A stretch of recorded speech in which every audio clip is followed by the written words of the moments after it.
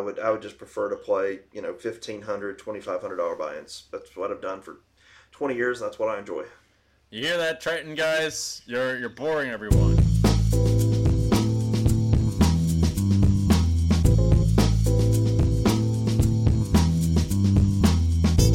What's up, everybody? Today we've got the guy who was pretty much responsible for starting the first poker boom.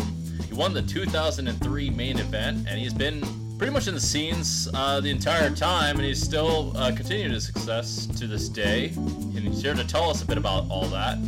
Welcome, Chris Moneymaker.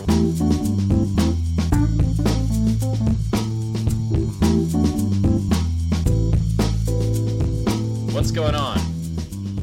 Not much, Jungle Man. How are you doing, brother? Long time. It's been about a week and a half. Yeah, well, we finally made it together. We were just talking about you winning the 2003 main event championship. You're the only main event. No, I know. I know the guy who won last one. I know a couple of them, but I don't know the years. You know, like a few years of people winning the mains. I mean, that's like probably more than most people. I don't know how many people know like who won every single main event. It's crazy how many people in poker know every main event winner every year. Really? Yeah, it's actually pretty insane. Okay, I'm gonna have to test this because I don't know like any of them, and people. If you ask a poker fan, like just random 2-5 poker fan, they're gonna know like almost everybody. Really? I had no idea. See, I'm like awful at this shit. Yeah, I'm not good at it either. It's definitely not my strength. All right, I don't know if it's really the ideal strength, as you've kind of. I mean, I don't know how like useful this information is, to be honest. No offense to people that do know it, but whatever. If you're playing Jeopardy or something, maybe, I don't know. Well, there you go. See, I'm like shit at Jeopardy, or pretty shit. So, I know the answer to this, but is your last name actually Moneymaker? It is. Okay. All right. Just wanted to get that out there for the fans, just because probably a lot of them are going to be asking something like that. So, well, there was a big scuttle with my April Fool's joke a couple of years ago where I said my name was Smith, and everybody now believes my name is Smith. It was an April Fool's joke, and it got legs because people don't look at the date, and it's still out there on the internet, which is, quite funny. Did you know there's a Chris Smith in poker also? Nope, had no idea that. Well, I'm sure there is. I mean, I didn't know. I don't know him if he plays a lot. He does play a lot. He plays mostly private games though. He's a pretty nice guy for the most part. I don't know if. I mean, he doesn't have the best reputation as a poker player. He's not that bad of a poker player, but he's a decent guy. So Chris Smith sucks at poker. That's what we're getting out of this interview. All right, sorry, Chris Smith. I would not say that, actually. It's not really fair to say. Just maybe in the top, maybe sucks compared to like the top pros. Let's put it that way. That might be more accurate to say. I mean, he probably has a lot of money, actually. All right, well, let's talk more about you. So I watched your story. It seemed like you did have a bit of a gambling situation before poker. And it seems like you won the whole thing from, I believe it's an $86 satellite. Is that right? Why don't you tell us a bit about what happened?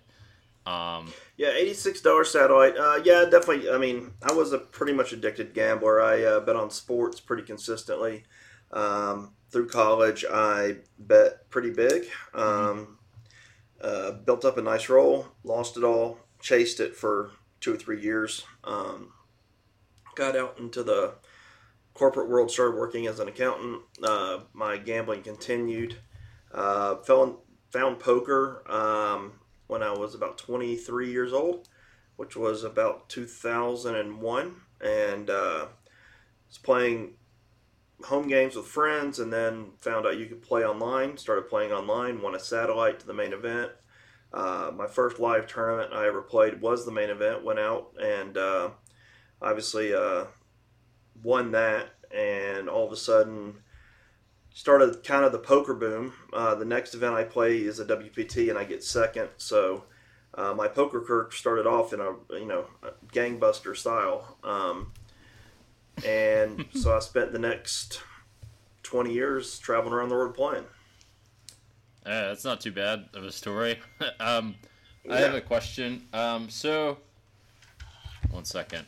Okay, so I've got a question. Did you ever get over your degenerative tendencies, or you just like gambled a little bit, and it wasn't such a big leak? Yeah, it's funny. Once you make money, like, you don't really need that. I don't know. For me, anyways, I didn't need that DGen leak anymore. I lost it. I still bet on sports, but I bet the same amount. Like, I was betting 1,000 a game Mm-hmm. back then, and I'm betting 1,000 a game now. And if I don't even bet much anymore. I mean, the only way I really bet a game is if I go to the game. If my son wants to go to a game, I'll probably bet on it one way or the other. But for the most part, I don't need that. I don't really have the itch anymore. Kind of lost that, which is nice. Again, once you have a certain comfort level, I guess you don't really look for that. So it broke me of it. Thank goodness. Okay, I did not know that. I personally, I mean, I could see how that could be the case. I mean, maybe you're just like chasing a lot, and I mean, I felt something similar in other arenas, but not poker. Um, or not when it came to money. I didn't have that. For other things, I had that, or at least it Well, I had seemed. it for alcohol. I had it for alcohol. I had it for. I had it for a lot of stuff, probably too. Food, gambling. Uh, It's hard to quit all that stuff. for what's the last one? Food, drinking, and gambling. Oh well, Those food is a bit more. and cigarettes. Oh, okay. Food is a bit more natural one. I guess cigarettes can be that way too. I mean, a lot of people eat when they get stressed. Actually, it's a very common thing. Um, Well, I ate 24 hours a day. My diet was terrible. It's funny because back when I won the World Series, everybody kind of looked like me. They were, heavy set, middle aged, older guys. That was the general description of a poker player back then. mm-hmm. Now, I mean, the top players in the world are all, going to the gym. They're all, taking care of their bodies, and the game has obviously evolved a lot. I mean, we were just both in the Triton, and I saw you in the gym. I saw basically, everybody there Saw was you in the gym, essentially. Everybody there was in the gym, getting in shape. So I'm trying Yeah, to fit in. it's a pretty hard change. I mean, it is possible though. I mean, actually, one of the things, by the way, I'm building a community where people. I'm trying to get people to go to the gym. It's not that easy, but one of the things I like held a challenge where people went to the gym every day, or 10 days out of 14 days. That they'd get like a free lesson for me. 10 days out of 14 is actually too much. It doesn't have to be that much, but um, You owe me a couple free lessons. Then I'm ready to go. Let's go. we can figure something out. I think. All right. Actually, your story for inspiring people doesn't have to end certainly with just the poker transformation or the poker win. You could also show like the body transformation. Then that's also a story. I'm trying. I'm down 33 pounds right now, and I'm lifting a lot more than what I have in a while. So hopefully the body transformation continues. It's been pretty easy. I didn't do any weight loss bets or anything like that. So I just did it because I wanted to for my kids and, wanted to live longer. It's definitely, I think it's helped my poker game some. I'm not as tired as I was. I don't really I used to just fall asleep in my chair all the time, where now I'm pretty good to go. Well, 33 pounds is a lot. I wonder. I mean, like that is kind of a big deal. Or like yeah, it is a very big deal. It's not. It takes like something like 6 pounds a month. So you must have been at it for a while. Well, good job. That's something. It requires like a whole like lifestyle change. Rooting for It has, for sure. Maybe you can race with Sean Deeb. It seems like there's a collaboration there. Yeah, honestly, when Sean Deeb started, it's pretty much when I started, and he gave me a little bit of inspiration on it, and it's funny because he was down 40 during the World Series of Poker and didn't really look like it. I don't know. He's carrying a lot of his weight in his face, so hopefully, I do too. I carry a lot on my neck, but hopefully he'll start shedding it for his weight loss bet. Well, shout out to Sean Deeb for inspiring. I mean, this is, by the way, what kind of change I'm trying to do, also with the podcast. The way you get to a large scale change is literally by people starting at a small scale and it's supposed to, and finding some kind of way to grow and grow. But basically, to start a trend of a series of positive changes in a certain direction. But one of them is health that I personally want to focus on. It's a thing for me that I'm changing. Um, it's challenging though for a few reasons. I don't know. I found money always to be a bigger motivator um, to like do things for than just eat healthy, if you know what I mean. Well, yeah, I mean, weight loss bets are obviously, designed because they get you up off the couch and they start you moving. Once you're going, it's generally, the problem for poker players, honestly, is, whenever you go on the road, your lifestyle changes so much versus when you're at home. And that was always my problem. I could start a diet or start working out, but then I went on the road and it all went to hell. Everything fell apart the second I hit the road, and then I reverted back to my old ways because, whatever, I'd already messed it up. And, I've been working with a guy now. It's like, if I have a bad day, I eat things that I'm not supposed to eat. We just get right back on track tomorrow and go back to the gym, and we don't lose focus. And I've gone through 3 trips now where I've been on the road, the World Series, London, and one other place where I was able to maintain the weight loss and maintain the good dieting. And well, not even dieting. I don't really diet. I just eat things that are healthier for me than what I was doing before. Well, But that's the toughest thing for a poker player is trying to, deal with those changes in atmosphere. yeah. Well, that's tough for anybody, actually. I mean, everyone. Yeah, but a lot of people, they just work at home or they go 9 to 5 job. They have a pretty Oh yeah. standard, pretty set schedule. As a poker player, especially a tournament player, I mean, as you're well aware, I mean, it looks like you're in a hotel now. You're on the road a lot. Are you in London or where are you at? No, I'm in Paris. You're in Paris. What's in Paris? Disneyland, and also, what else? Facts. Girls and what else? Pretty things. Pretty things. All right. What? French food. Yeah. So yeah, I mean, The life of jungle. It's pretty awesome. so yeah, I would say that is a very big difficulty for poker players is that the lack of stability. I've had immense trouble with that. I realized I had to chill out. It just throws me off a lot. Well, did you make any changes with your other habits as well? Well, I mean, I've made changes over the years. I mean, I used to drink a lot. I don't drink anymore. I used to smoke. I don't smoke anymore. And then as far as like diet, obviously I changed my diet and I started working out pretty consistently. The hardest thing for me actually was the diet. I mean, getting from drinking, I was drinking 12 Cokes a day to transition over to water, which is obviously a pretty big change. I lost a lot of weight just doing that alone. Oh yeah, yeah. That's were they Coke Zeros or were they regular Cokes? Oh no, full blooded, all the Real calorie Cokes. straight up I bad was shit. drinking a full days of, calories and just drinking. I didn't even include my food. I was probably consuming 5,000 calories a day, thanks to my Coke intake. Shit. That's why I went to 285 pounds. I mean, my normal body weight's probably about 170, 175, and I went to 285. So. Oh, okay. Yeah. Well, you made a lot of changes. Congrats. I mean, to kick all those things is not easy. I mean, kicking smoking alone, even like one of those things is tough. Like, I think that's It was tough. I quit smoking about 4 years ago, so and it was pretty tough.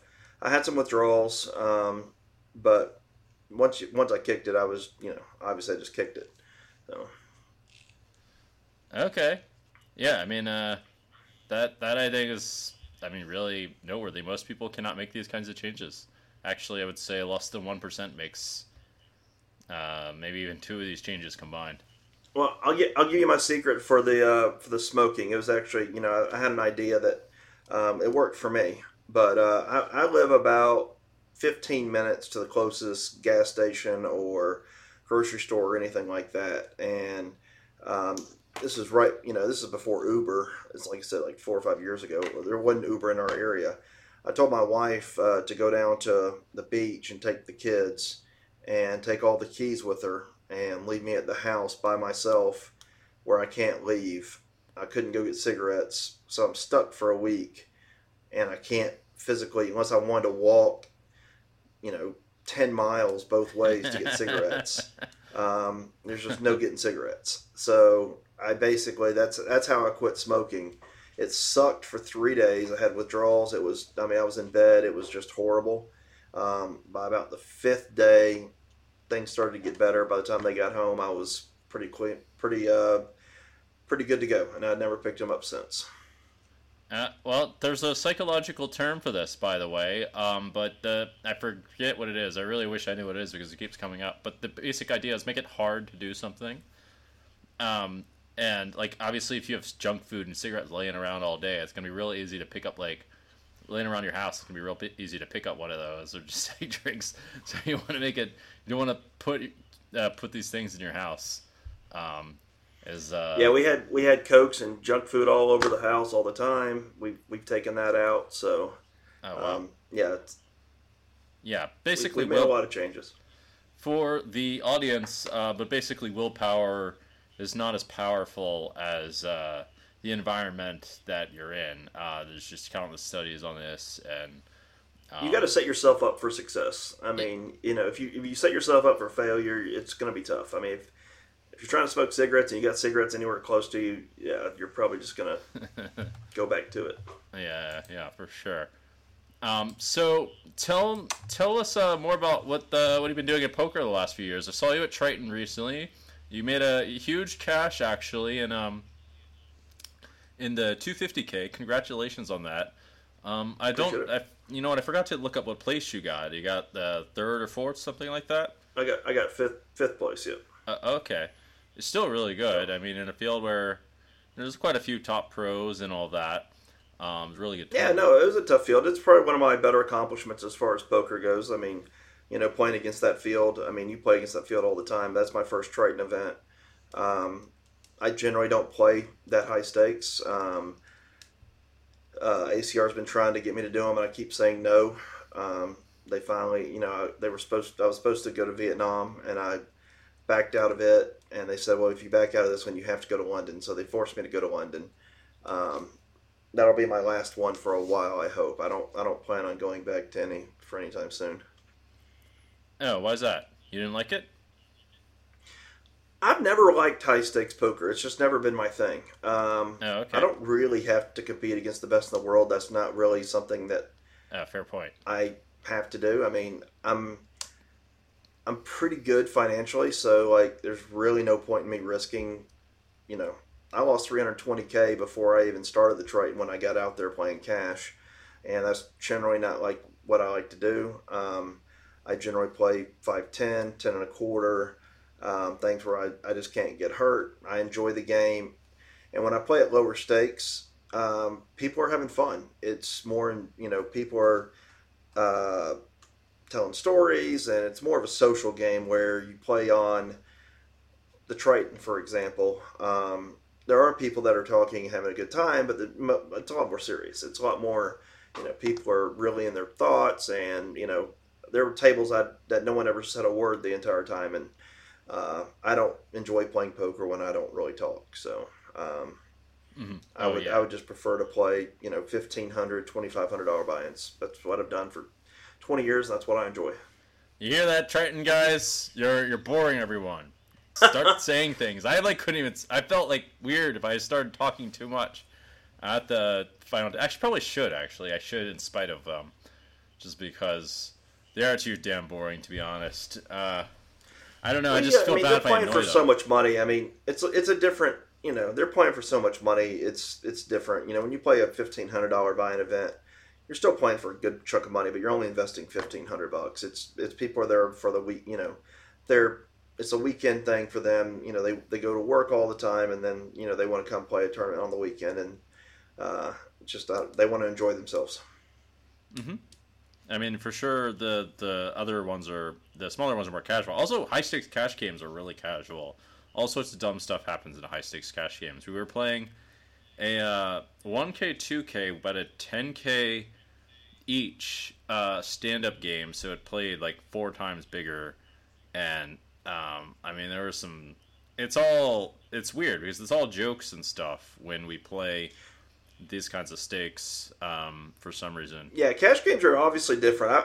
I lost my money. I played the 1K, 2K PLO while I was at Triton, and that's where I kind of got beat up. I ran pretty bad for about 30 minutes. It was real frustrating. It was actually the highest I'd ever played, and I didn't run very good on my first shot. So, but it was fun. Everybody was having a blast. I mean, cash games, you're right. It's a lot different. Those are enjoyable. A lot of variables that they throw into the game, whether stand-up game or oh yeah, deuce to 7, whatever.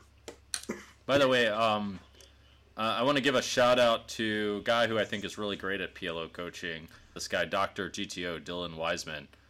Yeah, in PLO you can play great and like totally lose all the time. It's like kind of it's annoying as shit in that kind of game.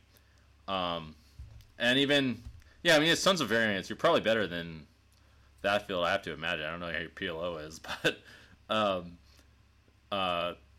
that's a decent money making opportunity, and it's like a lot more fun. That's why I prefer the cash games. Yeah, I mean, if I was going to play high stakes, it would be cash games. I wouldn't play the tournaments. The tournaments are so tough. I mean, they are really brutal. Players are, they've got it solved. I mean, I'm sitting there, at the table talking to another pro, and he's like, yeah, that was a pure call. He lost so much equity by re-raising there, whatever. It's like, God, you're making my head hurt, man. Just trying to play a little poker. The tournament robots are too much. Well, tell us a bit more about what else have you got going on in poker? I know you've got the I'm curious what kind of games you've been playing in the last few years. It sounds like it's been tournaments mostly. And I know that you've opened up a new tournament tour, the Moneymaker Poker Tour. Would you like to talk about that? Yep. So we had our first stop, May, the Moneymaker Poker Tour. We're down in West Palm Beach. We actually have our second stop coming up in Daytona Beach next week. The main event will be 2 weeks from now. It's a 2-week series down in Daytona Beach. We've announced Cincinnati. We're going to be stopping in Cincinnati in September. And then we've got, I think, 3 more stops set for 2023. We haven't made the announcements on them yet, but they're going to be some fun stops. I think people will be excited about those. And then looking at doing 12 stops in 2024. Probably bringing it internationally, but probably just doing 12 stops throughout the U.S. In 2024. We've got almost all those dates locked down. We've had a lot of good reception from casinos and made a lot of good partners on that. We're also trying to open up card clubs, kind of similar to what they do in Texas. Opened up one in Kentucky. We got shut down. Trying to do another one, but got to fight through legislation and all this other stuff to get it open. Trying to go to a different market where not everybody is. There's probably 96, I think last count 96 rooms in Texas, so pretty populated market. There's 4 in Kentucky right now. Obviously, it's a much more difficult market to get into, though. Much smaller market, but also a lot more difficult. Well, that could be a good thing, too, if you happen to get into it. If you're the only one that gets into it, then you have no competition. I had no competition. Everything was going all right, and they shut us down. So we're kind of back to the drawing board. But I believe we'll get there next year or two. We'll see. Well, But the tour is going to be the thing that we're going to focus on until we get that up and going. Good thing is we can bring the tour to the club whenever we get a club open. okay, well, that's kind of exciting. Do you have any plans for the tour? What were your goals with making it, and what made you decide to make it? Well, honestly, like you see all these other tours that are either they just aren't player friendly. They'll either cancel guarantees or Really? they'll decide that what the World Series this year we're not going to play to the money. We're going to stop uh, three people before. Like they just don't pay attention to the players. They don't listen to generally what players want, and there's not a whole lot of good poker tours out there that offer a good variety for players. So, and again, it's more of the guarantee stuff. When you put a guarantee on a tournament, you're supposed to pay it. And there's been too many times where properties or tours, don't pay their guarantee if people don't show up. Mm-hmm. So, if we put a guarantee out there, we're going to pay it no matter what. And yeah, so I mean that was kind of the driving factor in starting the tour. I went out and got probably one of the best tournament directors there is, and Tony Burns. He used to run the Seminole Hard Rock Florida room. He's my head tournament guy, and he's doing all the scheduling. He does all the work essentially. I just get to put my name on it and go play poker, which is what I told him. And I've got a couple other people. I think you've met a lady that works for me in London. I think we might be doing some charity stuff. Oh, really? I basically tell them that I don't want to do any work. I just want to play poker, so they go do all the work, which is nice. Yeah, that is kind of nice. It's just a bit complicated to figure out all this shit, especially organizing people. I've done a little bit of that, so I know some of that stuff. Who's canceling guarantees? That's I didn't know a lot of tournaments are doing that. That's kind of fucked up. Yeah, I know. I think the Venetian canceled a few. I know there's probably been 4 or 5 different ones that have canceled guarantees in the last couple of years for different reasons, or they'll either cancel the guarantee or they'll put people in at half price. They'll do a lot of things that are unethical to meet the guarantees. You can't put people in at half the price. What? That seems crazy. Yep. Well, when you're not going to meet your guarantee, they just start putting all their friends in and putting everybody in the world in, giving them discounts, and just because I guess they're free rolling, so they're putting people in. I can't remember the place, but that was kind of what was happening at one of the stops. I'm pretty sure the Venetian's the one that's pulled a couple of their guarantees. So yeah, when those things started happening, I was like, I want to create a tour that players like to go play. Players can really enjoy themselves and be proud of it, and they don't have to worry about us pulling guarantees or making schedules that are not player friendly. We want to give people a good chance to play, but at the same time, get them out the door. All right, the Moneymaker tour for the people. All right, I like it. That's the idea. Well, I hope you succeed, because I'm certainly a fan of things that are good for the people. Trying that this podcast is meant to be for the people. At least that's the idea. It's not as easy as it sounds to align interests properly, but a lot of people just don't give a these days, and I think it's an issue. Poker's a tough. It's tough to align your interest with the people. Poker's a tough market for sure. I think we're going to do our best. I know that myself and Tony and we have the same goals, so I feel pretty confident that we're going to have a pretty good market for it. And again, the reception from the casinos have been good. We met all the guarantees our first stop, so so far so good. Well, I've never heard of poker in some of these places like Cincinnati and Kentucky. I mean, I guess it exists. Like, I just haven't heard of it. I haven't been. I don't even know of like that many cross country I mean, maybe WPT has some cross country ones, but I haven't heard of too many Well, cross country. there's Run Good, there's MSPT. There's been a couple other small ones too.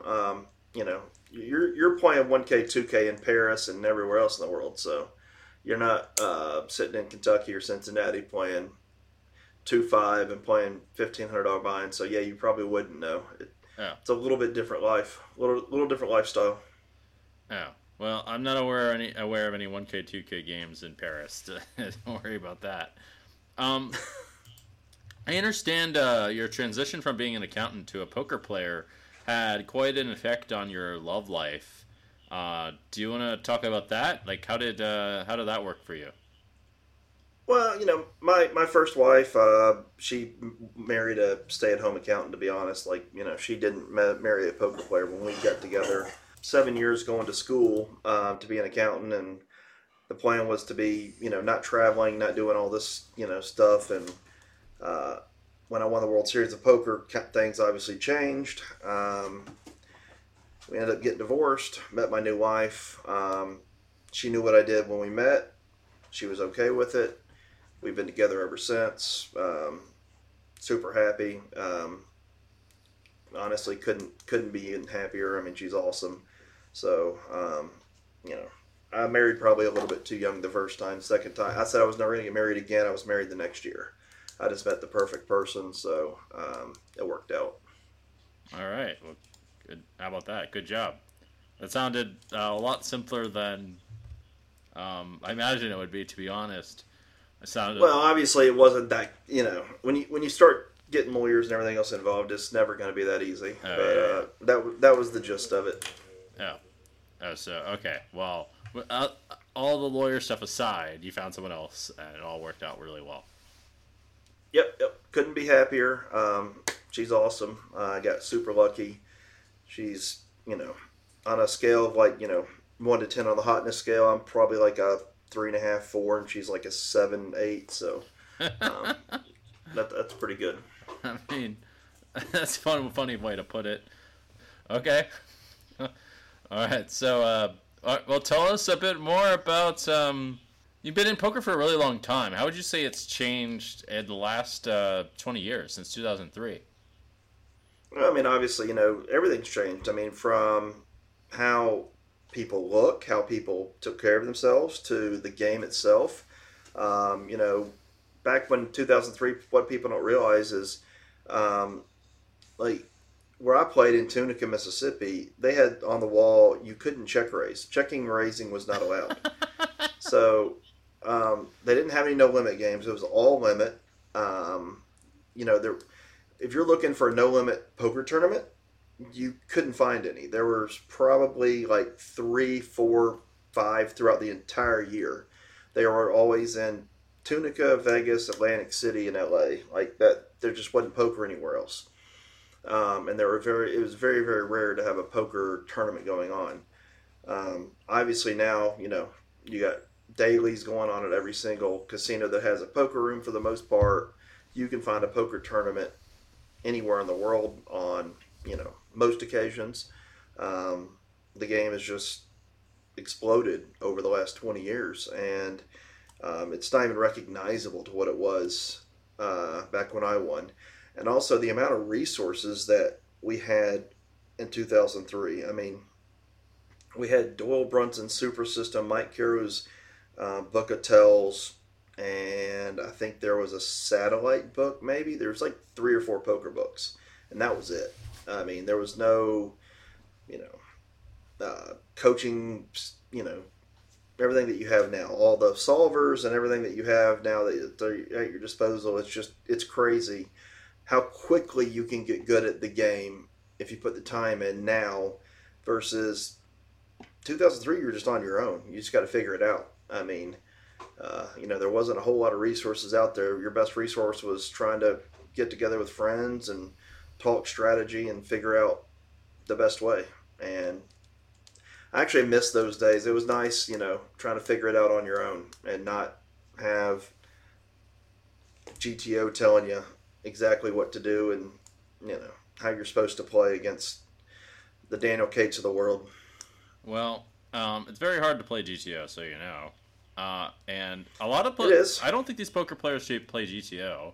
I think they play like this GTO. First of all, GTO has this reputation of like being really, really solid, which is true. It is really solid, but it absolutely is aggressive. It basically is aggressive in most situations, just a little bit, right? It's got the appropriate amount of bluffs with value, and a lot of these guys aren't making like that many moves. Well, not as many as they're supposed to. They for sure don't orient their strategy like GTO does. I can tell you that because it looks much more alien than what they usually do. They usually use like an abridged version, which is kind of boring to be honest. But Well, I mean, okay. you play a $1,500 buy-in event with GTO, you're going to get destroyed. I mean, people are playing so exploitable that one thing about GTO is it's great when you're playing against accomplished, really good players. It kind of keeps you out of trouble. It helps you not get abused too bad. Oh yeah. But it also makes it to where it's tough when you're playing against guys that their three bets are only kings, queens, aces, and ace king. Like, you play a 1,500 event a lot of times. I mean, the only three betting hands are premiums. So, Really? like, you can't just take ace five and just rip it because you're going to get looked up. So, it's just that it's funny because I never use any kind of optimal theories for like GTO type when I play the 1500s. I used a lot of it during Triton. I played a lot more balanced, I guess, and tried to be really aware of not playing too much in early position and playing opening proper ranges. Where if I'm playing a bunch of other people. Most people have so many tells and have so many things going on that you can open pretty freely and just outplay people, and they make so many mistakes that you can sometimes you look like an idiot, sometimes you look like a genius. It just really depends. But they're not too far apart. You can play from the hip. A lot of street poker. Oh yeah, actually, I read this book, Mike Caro's Book of Tells. I forgot about that. I don't know how useful that book is these days, to be honest. I think a lot of those tell books. I don't know. I don't really use them too much. Now there's tell courses, but there's some stuff in there that's like good, especially if people. Mike Carroll's Book of Tells. It was basically if they act strong, they're weak. If they act weak, they're strong. That was the premise of the whole book. I mean, yeah, that's kind of true. It's not 100% true. Obviously, it's like leans toward the true side. I would say it's no longer becomes true once you deal with more seasoned poker players. Actually, I think the poker players, most professional poker players these days have pretty consistent patterns, but they look nothing like what they look like in that book. They're more like they almost lean in the opposite kind of direction, but that wouldn't be accurate to say either. It's as if like they're almost too disciplined in a way. Basically, they're aware that they need to make this play. They've learned you got to make this play with this hand, so you take the emotion out of it, and they make the play. But they're so disciplined, knowing they have to make that play, that you can read that a lot of times. I would say it's more like they're so like aware of what their image might be, or what they might be doing, or how they might be perceived, that they often psych themselves out and don't actually listen. They're not quite robotic enough. Let's put it that way. But that's not universally true either. They basically just like psych themselves out because it would be like if someone.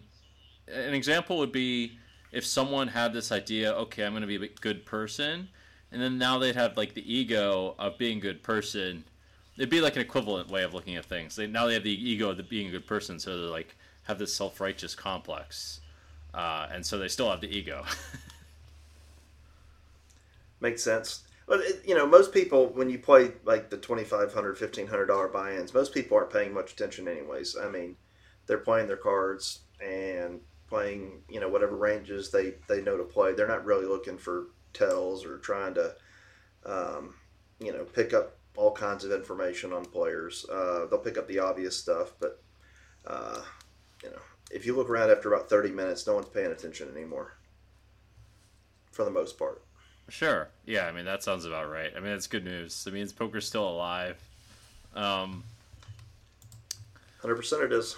so I read that you looked up to Johnny Chan when he played. What was it about Johnny Chan that you liked so much, and or that you admired so much about him? And did you also have any other idols in poker? Well, Johnny Chan, it's not that I looked up to him. He was really the only poker player I knew. He was in the movie Rounders. He was considered the perfect poker player. So when I played the main event, I only knew, like, physically knew three names in poker. I knew Johnny Chan, Doyle Brunson, and Phil Hellmuth. Those are the only three names I even knew who they were. So, and Johnny Chan was considered the perfect poker player. So, yeah, I wanted to be the perfect poker player. I wanted to be like Johnny Chan, and I just didn't know any better. Over time, that transitioned pretty greatly. I probably my biggest friend and mentor slash someone I look up to is probably Joe Hashem. He's been a friend of mine for years. I like the way he balances poker and family, and how he just handles himself on and off the felt. So he's probably been one of my biggest inspirations in poker, and watching him and how he just handles himself is something I've always tried to emulate. Okay, I've heard good things about Joe. I don't know him that well. Johnny, I don't know. He's a good guy, family guy. He doesn't travel much anymore. He stopped traveling so much years ago after he left Poker Stars. He decided he was going to stay in Australia more. He'll come over for the WSOP, and he'll come over for the LA tour, LA stop every once in a while, but mostly just the WSOP. You don't really see him come over out of Australia much anymore. Oh, okay. Oh, yeah. Australia's fun. You should take the Moneymaker tour there, if you can. I've already been in the works of talking to it. I made a couple trips down there. Yeah, it's pretty amazing down there. Cool. We got to walk before we run, though. We got to get we've got a lot of work to do in the U.S. still. So, but we'll get there. All right. Well, hopefully make that happen. I wanted to ask, since you made a ton of money, you must have had a huge swing in your net worth. How did that affect? What'd you do next, first of all, and also, what changed after that? Because you must have gone from having whatever amount of money to having multiple millions of dollars in your bank account, right? Like $8 million or whatever it was. There must have been some changes for sure. It was I won $2.5 million, and I ended up, like I said, my wife at the time didn't like what I was doing, so I was essentially broke pretty quickly after winning the main event, because we went through a divorce, and I basically gave her all the money, kept my business interests, and just let her have the money. But over time, built back, and it was more of a consistent grind than just kind of banking the 2.5. Oh, that's interesting. I would have probably just lost the 2.5 if I didn't grind it back and do it through appearances and poker and ambassador stuff. I built it over 20 years, and obviously any poker tournament I hit, it's obviously a nice little bink, but for the most part it's been just putting back, saving, and being smart with money. I mean, we went for many years without really spending a whole lot. We were real conservative. We actually just started spending a little bit more recently. We bought a second home and a boat and some jet skis and a couple of nicer things. But for the most part, we've always been pretty practical. Made sure that a college funds and retirement accounts and all that stuff were taken care of first, and now we get to play a little bit. We get have a little bit of freedom to do different things. Oh, awesome. It sounds like you're killing it.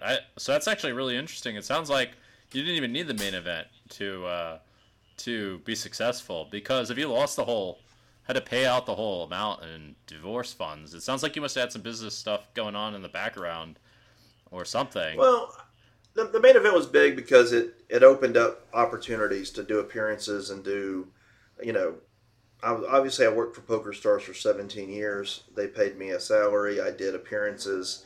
I would go and, do a weekend, almost every 2 or 3 weekends. I would go and get, $7,500 for showing up at a casino.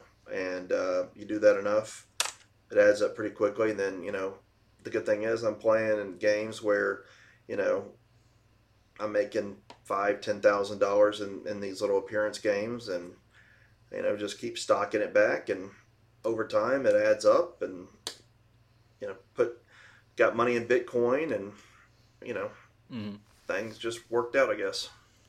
Okay, I mean, do you want to give any advice on that for the viewers? Because something that's a slow grind upwards seems like a more reliable track than, banking a huge tournament, because it's very hard to bank a huge tournament. Well, it's hard to bank a huge. I mean, it's like winning the lottery or whatever. I mean, whenever you come into immediate success, for most people, that's why you hear so many lottery winners that go broke. They all of a sudden just start spending money. Well, they don't have money coming in later that sustains them. You got to have consistent money coming in. You got to set yourself up to, if you were to hit the lottery, the best advice I could give you, or win a big tournament, go buy rental properties, go buy something that's going to give you residual income. That's something that's you can't get to, and will generate revenue going forward for the rest of your life. That's the way to do it. You bank one big one, and you just go start spending money left and right. Before too long, you're going to have to bank another one, or you're going to be broke. And yeah, I mean, like Bitcoin's obviously a pretty good investment, or it has been over the last decade. I believe it still has a lot of growth in it. I think cryptocurrencies are the future, but I've kind of believed that for the last couple of years. But it's kind of scary when you look at the U.S. dollar and some of the things that because we just keep printing money, our debt's going through the roof, and so you just make sure you're diversified. Make sure you want to have real estate. You want to make sure you have crypto, gold, silver. A good mix of everything. So if something goes down, generally the others go up. So I just make sure I diversified really well, and whenever something goes really bad, the other generally goes up. So it works out pretty well. So something that is hard to take down completely, where you have many like fail safes, and not all your eggs in one basket, so to speak. I personally think that there's a really high chance of negative parabolic, or negative, just basically negative drastic negative events like in the future. I mean, for example, one thing is that the U.S. debt is going pretty much out of control, but there's a lot of factors like that in today's world that really make volatility kind of skyrocket, which means having something reliable and stable and that has tangible value, like real estate assets or gold, or real estate assets especially, probably is really important in the future. For sure. I mean, if the economy crashes, gold's going to be good, real estate's going to be good. It's really going to be hard for those to really lose a lot of value when things go bad. Obviously, when everything in the economy and everything else is doing well, those don't do as well, but you're happy because you have other stuff. But again, if you're diversified, it doesn't really matter. I mean, you have fail-safes put into place that if something bad happens, then you've got backups, and all of a sudden now your gold and silver's going up, or your real estate's still generating your revenue. So, just every time you make a little bit of money, put a little portion back, and you make your emergency fund. Put back 6 months of expenses, and then after that, start investing and just take a little bit and invest in crypto, invest in gold, invest. Real estate's tough because obviously it's pretty expensive. It's hard to find cheap real estate anymore. So I would focus on, if it were me, again, starting from scratch, I would focus on crypto and gold. All right. Well, crypto and gold, pretty simple. I do think simple's also good, to be honest. I think I'll get some money in gold, especially I have some in crypto, but whatever. Anyway, I gotta go in a second. Running out of time. Anything else you want to talk about? Any future plans? I'm working with America's Card Room now. We're about ready to do the cage. We're starting some tours with them. We just revamped the site, so we're growing. Everything's going fantastic there. Super excited about what ACR Poker is going to have in the future. We just unveiled Mystery Bounties. So playing online a lot more than what I have been in the past. And so I plan on playing a lot online, and then try not to travel as much as I used to. But I got Costa Rica tomorrow, and then we have Daytona Beach, our Daytona Beach stop for the Moneymaker tour. And then we have Cincinnati right after that. So got a pretty busy schedule coming up. But I guess busy is not a bad thing. One more thing. What's the cage? The cage is they used to have it back in the day. It's a brand new. Well, it's not brand new. It's since COVID. This will be the first one. It's a hybrid between cash and tournament. So you buy in for, I think the buy-in's $5,000, and you play. The blinds start at like 510, then go to 1025, 2550. So for 2 days they continue to go up, and you can't cash out. You have to stay in the cage. Either you go broke and you're done, or whatever money you make when you get to the end of the cage. Say you made $60,000, you walk with your $60,000 in cash. It's a cash game with the blinds increasing essentially, and you can't leave. Okay. So. All right. Is it private? I'm curious. I might want to play. Nope, not private. First one's going to be in Costa Rica. Starts Wednesday. I know Dwan's going to be down there. Actually, I think he's coming. Phil's going to plan on having bigger cages, I believe, and he's going to have some private games, I think, down in Costa Rica. So, you might want to look into it. I think December we're talking about having another one. It's going to be probably have a couple different ones a year in different locations. So. It's definitely something you'll want to look into, especially some of the bigger ones. Okay, cool. That sounds good. Thank you for your time. Best of luck also for the Moneymaker tour, and hope to see you in the future. Hope you keep positive change going and inspire more people. Same to you. I appreciate what you're doing, and I'm hopefully we'll get to work together on some of this charity stuff, and I'm sure I'll see you on the road, and hopefully see you in the gym, because that's where we both need to be. So. All right, sounds good.